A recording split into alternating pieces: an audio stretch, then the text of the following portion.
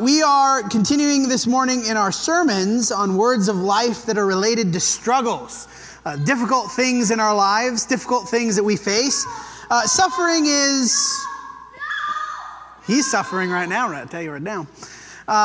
Suffering is on the more generic end of these words, right? Last week we talked about worry. We're going to talk about depression. We're going to talk about some different things as we go through this series. Suffering is the more generic of these words, right? It's just sort of the catch-all phrase. As we think about this, there are many Hebrew, that should be a slash, not a question mark, Hebrew or Greek words that could be translated suffering. This is not like just one word. A lot of the sermons that we've done in this series have been just one word. Suffering is not that, right? It is a word that is broad and big, and it's so common that things like antinatalism, that is, you think about human suffering to the extent that people think it is wrong to have children. Because what are you doing when you have children? You're bringing them into a world to suffer. That is a legitimate philosophical idea, at least today. Now, it hasn't been throughout history. So we understand that suffering is not some sort of unique Christian thing, right? This is endemic to human existence. For the Christian, the struggle with suffering not only stems from the bad things that happen to us, because, again, everybody knows that's going to happen, but the incongruity with God's nature. If you're a nihilist, if you're an atheist, suffering poses no philosophical problem, because the universe is random and chaotic, and stuff happens, and it's nobody's fault, and yeah, suffering exists. But if you're a Christian, there's a difficulty in suffering because we believe that there is a good God who is powerful, right? We believe that there is one watching over things who is fundamentally benevolent in nature. And so the suffering is a problem philosophically for Christians because I experience the same suffering as everybody else, but I also believe that there's a God who could stop it. And yet he does not. Job, of course, faced this struggle very much. Job 10, 1 through 3. I loathe my life. I will give free utterance to my complaint. I will speak in the bitterness of my soul. Have you ever felt this way? That you loathed your own life? That you had bitterness in your soul? I suspect many of us have. If you have not, it'll come. I will say to God, do not condemn me. Let me know why you contend against me. Does it seem good to you to oppress, to despise the work of your hands and favor the designs of the wicked? This is Job's struggle, right? This is our struggle. God, why are you allowing this to happen? Now, Job didn't say allow. Let's be clear. Job thinks God is causing it, not just allowing it, but literally causing it to happen to him. Job doesn't understand that. That's his sort of primary struggle. But for us, we still feel the bitterness and the complaining and the why are bad things happening, right? We still have this struggle. We think about the Psalms. We think about David and Jesus. Two of, I would say, the most righteous people that have ever existed. Psalm 6:6, I am weary with my moaning. Every night I flood my bed with tears. I drench my couch with my weeping. Have you ever been in such pain and suffering and sorrow that you just couldn't stop crying? Literally drenching his couch. I think about my couch, how many tears that would take. So many tears. Of course, it's poetic, obviously. But what is he describing here, right? Suffering. Matthew 26, this was read, I don't know if you read the Matthew one or the other one, but this is what Jim was referring to in the Lord's Supper talk. Then he said to them, my soul is very sorrowful, even to death.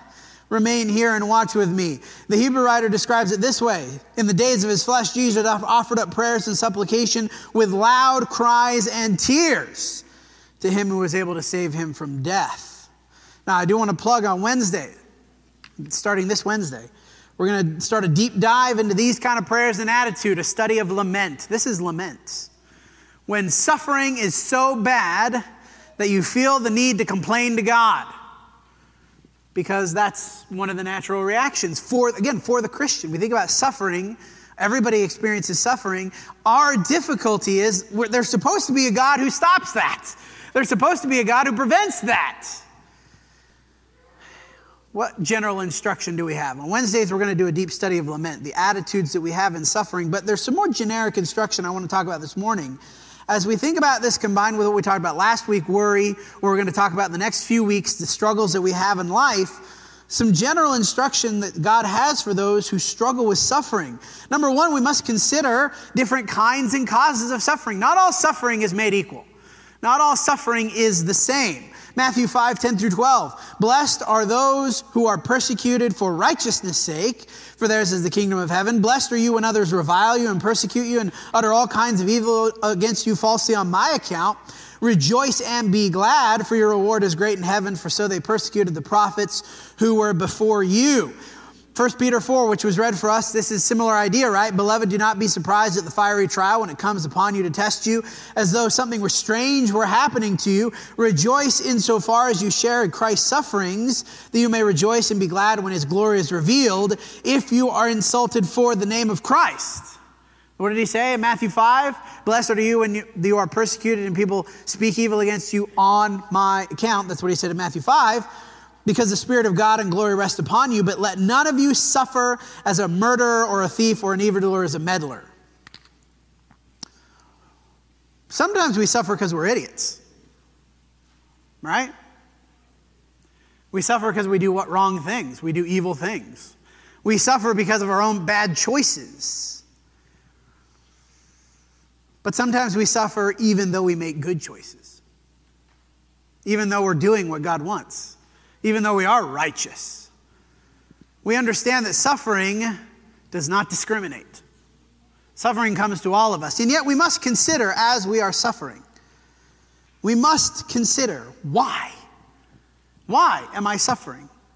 Is it something that I've done to myself? Something that has happened to me because of my own choices? Is it something that is happening to me because I am making good choices and this is a result of living in a fallen world? Or the other option, we have the third alternative. Sometimes bad stuff just happens because we live in a world that has sin, and it is not what God intended it to be. Not all suffering is the same. And as we think about our suffering, one of the things we must consider is there something I could be doing different that would alleviate this suffering? Because what is he saying here, right? Don't suffer as a murderer, or a thief, or an evildoer, or as a meddler. Don't suffer because you're doing bad stuff. But yet there still might be suffering. But when you encounter that suffering, the suffering that comes because you've made good choices, then what? The particular attitude we're told to have, what does he say here? Rejoice insofar as you share in Christ's sufferings. He says it in a number of places. James says it this way, James 1, 2 through 4. Count it all joy, my brothers, when you meet trials of various kinds. It's interesting because Peter is very specific. Suffering as a Christian, suffering because you're doing right things. James is not that specific, right? Of various kinds. What does that mean? Well, that could be any number of things. Count it all joy, my brothers, when you meet trials of various kinds, for you know the testing of your faith produces steadfastness. Let steadfastness have its full effect, that you may be perfect and complete, lacking in nothing. Peter says it earlier in 1 Peter 1, verse 6, in this you rejoice, though for now, for a little while if necessary, you have been grieved by various trials, similar language to James, so that the tested genuineness of your faith, more precious than gold that perishes, though it is tested by fire, may be found to result in praise and glory at the revelation of Jesus Christ. James and Peter are not specific here. This is not suffering that comes because you did right stuff. This is not suffering that comes because people hate Christians. This is just life. Various kinds of trials. The trial of sickness, which James talks about later in chapter 5. The trial of the car wreck, which was maybe caused by human stupidity or human ill will, but sometimes just happens. The trial of, ultimately most of these things come from sin, don't they? Maybe not your sin, but sin or the other.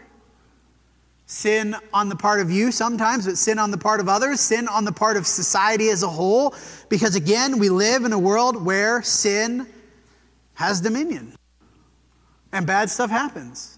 And yet, what am I told to do?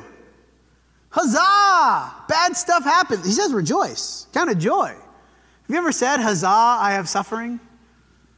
Have you ever rejoiced in that? Celebrated? Oh, I'm so glad this bad thing happened to me. Nobody ever says that, right? Nobody does that. Yet he does kind of say that, right? Count it joy when you encounter various trials. Rejoice, even though for a little while you've been grieved by various trials. Why? Why am I happy? Why am I rejoicing? Because now I can show the genuineness of my faith. Isn't that what he says here? Both, James and Peter, both say it, right? Count it joy. Why? Because trials test the genuineness of your faith, right? The testing of your faith produces steadfastness, so the tested genuineness of your faith. Why am I rejoicing in bad stuff and suffering? Because it gives me a chance to prove that my faith is not just words. Which is ultimately the struggle of Job, right? Isn't that fundamentally the struggle of Job? God says to the devil, have you considered Job? Job's so awesome. And the devil's like, yeah, Job's only awesome because you let him have good stuff all the time. That's the struggle of Job, right? Job's suffering was a test that he passed. He passed even though he's like, God, why are you doing this to me? God, I want to complain to you. God, let me argue to your face, God. Not that Job was happy about his suffering, but yet he did in the end prove his faithfulness through suffering. So how do we have this attitude? Okay, this is the attitude I'm supposed to have about suffering. How? How in the world am I going to have this attitude? James 5, we go back to James, verse 7. Be patient, therefore, brothers, until the coming of the Lord. See how the farmer waits for the precious fruit of the earth, being patient about it until it receives the early and the late rains. You also be patient. 3 times he says be patient. Be patient, why? Because you're going to suffer now, but eventually you won't anymore. But it's the eventually. That's the tough part. The eventually I won't be suffering, but how long is that going to be? Well, at the outer range of that will be your entire life. And some people indeed, don't they suffer their entire lives? Be patient. What does he say? Establish your hearts, for the coming of the Lord is at hand. Do not grumble against one another, brothers, so that you may not be judged. Behold, the judge is standing at the door, the example of suffering and patience. As an example of suffering and patience. Who do we consider? Take the prophets who spoke in the name of the Lord. Man, they really fit, man. Blessed are you when people revile you and call you all sorts of bad things and persecute you on my account. Well, they're not doing it for Jesus. I guess they are in a roundabout way. Yet the prophets, who are they speaking? They were speaking on behalf of God. And the people rejected them, and the people killed them, and the people stoned them, and the people hated them. That's an example here. Behold, we consider those blessed who remain steadfast. And then James brings up Job. You have heard the steadfastness of Job. And you have seen the purpose of the Lord, how the Lord is compassionate and merciful. The story of Job is not one that I would really consider to be compassionate and merciful. The story of Job is really the opposite of that. Hey, why don't you, this is the devil speaking, right? Hey, why don't you let me torment Job for a while? And God says, okay, sure. Now the compassion and the mercy comes in at the end of Job, doesn't it? Where Job goes through all this horrible stuff. He's so bitter about the whole thing. But at the end, it's interesting. Job complains and complains and complains. And what does God say at the end? When he confronts Job's 3 friends who are not doing great. You have not spoken right about me as my servant Job has. God didn't blame Job for his bitterness and anguish. He does not blame us for our bitterness and anguish if what? If we are steadfast. If our faith is proven genuine. Suffering does not mean that you've done something wrong. Now, sometimes it does. That was the point in Peter, right? Don't suffer as a thief or a murderer and a meddler. But as you consider your life and you're considering your suffering, yes, sometimes it's not because you did anything wrong. But at the same time, it can become a source of wrong if we allow our suffering to pull us away from God. It's not wrong to feel bad about your suffering. It's not wrong to feel anguish. What does Jesus say? My soul is troubled even to death. The feelings that we have because of suffering are not wrong. But we can be made wrong in suffering if we abandon God. When he says to establish your hearts, James says that. What does that mean? Number 1, develop a healthy kind of fatalism. Now, you're thinking, what's fatalism? Fatalism is everything is bad all the time, bad stuff's always going to happen. Well, yeah, it kind of is, right? That's sort of the point. A healthy kind of fatalism that Peter talks about in 1 Peter 4:12, do not be surprised at the fiery trial. What does it mean if I'm not surprised? It means that I knew it was coming. It means that I, in some ways, expected it. Suffering can lead us away from God if we are not having the attitude that inevitably suffering will come. If I have the attitude that God is going to keep me from suffering, God's going to keep me from any bad things, well, yeah, of course I'm going to be surprised. Why is this happening to me? But we need to develop the understanding, the expectation that suffering will come. But as we do that, we need to be careful about assigning blame here, right? Whose fault is your suffering? Well, possibly no one. Romans 8, we're not going to read it, but Romans 8 goes into a long ordeal about what? The creation has been subjected to futility.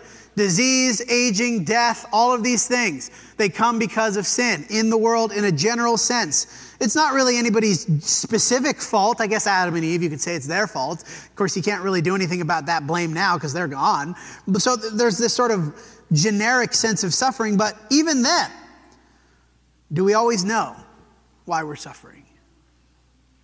A lot of the times we don't. It's impossible to say. Job, I feel so bad for Job because he never knew. He never learned. God never told him. He asks over and over again, God, why is this happening to me? God, why is this happening to me? God, why is this happening to me? And at the end, God doesn't tell him. What does God say? You don't get to know. Essentially is what God says. If you can tell me how I made the universe, then I'll tell you why you're suffering. Of course, Job couldn't answer him, right? So as we think about suffering, we need to be careful about assigning blame. Because a lot of the time, your suffering will not have a clear cause. It just won't. So we can understand that suffering will come, but we need to be careful not to blame either God or others. And so we cultivate the right kind of suffering, right? Remembering Jesus' example, what does he say? Blessed are you if you suffer because of my name's sake. Peter says the same thing, right? We think about Jesus suffering in the garden. Suffering why? Because God wanted him to do something that was unpleasant. That's the kind of suffering we should be cultivating. Suffering in our lives that results because the world is against God's ways. And if I'm going to live the way that God wants, then there will inevitably be some kind of suffering as a result of that. Now, we could reverse that around. If you have zero suffering in your life, what's the implication? If you have zero suffering in your life, what is the implication? You might be just living like the world, right? Because we should expect the fiery trial. Don't be surprised at the fiery trial because it's going to come if you're living the kind of life that Jesus did. Finally, avail yourselves of the tools that God has given you. What are those tools? Well, primarily there's two things. We didn't really talk about, we don't have time today. Prayer and your fellow Christians. This group is one of the tools that God has given you to endure in suffering. Prayer. James says it over and over again at the end in chapter 5 to pray. Anyone among you sick, let him pray. Anyone, let him call the elders and they'll pray. Let more people pray. Over and over. We talked about it last week in our study of worry, of the idea of giving things to God, letting things being given to God. Do not be anxious, but in everything by prayer and supplication, let your requests be made known to God. But then as we think about suffering, we also think about each other, don't we? We think about the example of one another. I think about your example of enduring suffering, but then also not just your example, but how you can help me. As we think about the opportunities that we have in a congregation of faithful believers. As we will probably say every week in this series, we'll end with this idea. To establish your heart means to set your heart and mind on eternal things. Well, how many times did James say to be patient? Be patient, be patient, be patient as you're suffering. Why? Because we understand that this suffering is not going to be ultimately resolved here. 2 Corinthians 4:16 through 18. So we do not lose heart, though our outer self is wasting away. That would be the body, right? Things of the body, the earthly nature of ourselves. Our inner self is being renewed day by day for this light, momentary affliction. And what happened to Paul? He was stoned, Run out of town? Shipwrecked? Left for dead? Oh, it's fine. I'm reminded of Monty Python, right? 'Tis but a flesh wound. Light, momentary affliction. How could Paul possibly say that? For is preparing us for an eternal weight of glory beyond all comparison, as we look not to the things that are seen, but to the things that are unseen. For the things that are seen are transient, momentary, but the things that are unseen are eternal. How do we endure in suffering? How can Jesus say, blessed are you when you're persecuted? How can Peter say, rejoice in your suffering? How can James say, count it all joy when you encounter trials of various kinds? Because all of them understood that we're playing the long game, right? And ultimately, trials, suffering, difficulty can help us get to the long game. Because we understand that these things are light, temporary afflictions compared to what? The weight of glory, eternal weight of glory. As you're thinking about suffering, I don't know what it is that you've got going on in your life. Some of you I do. Some of you I have no idea. Some of you I've never met before, but I know you got suffering because you're a human. Whatever that is, we make the invitation in two ways. First, to set your minds on things unseen, the suffering of Jesus, the thing that we know by faith. What does Jesus say to Thomas at the end? Blessed are you because you have seen and believed, but blessed are those who have not seen and yet believe. That's what he says to Thomas at the end. We who have not seen Jesus, who still believe in him, who still trust in him, we can endure through the tested genuineness of our faith. If you are not a Christian, the way to overcome suffering is to unite yourself with Jesus, to avail yourself of his strength in your life. But if you are a Christian, the other invitation, the second part of the invitation is, let us help bear your burden. Let us help carry your load. Let us help you endure your suffering. Because we know what it feels like, amen? We know what it feels like. Come while we stand and sing.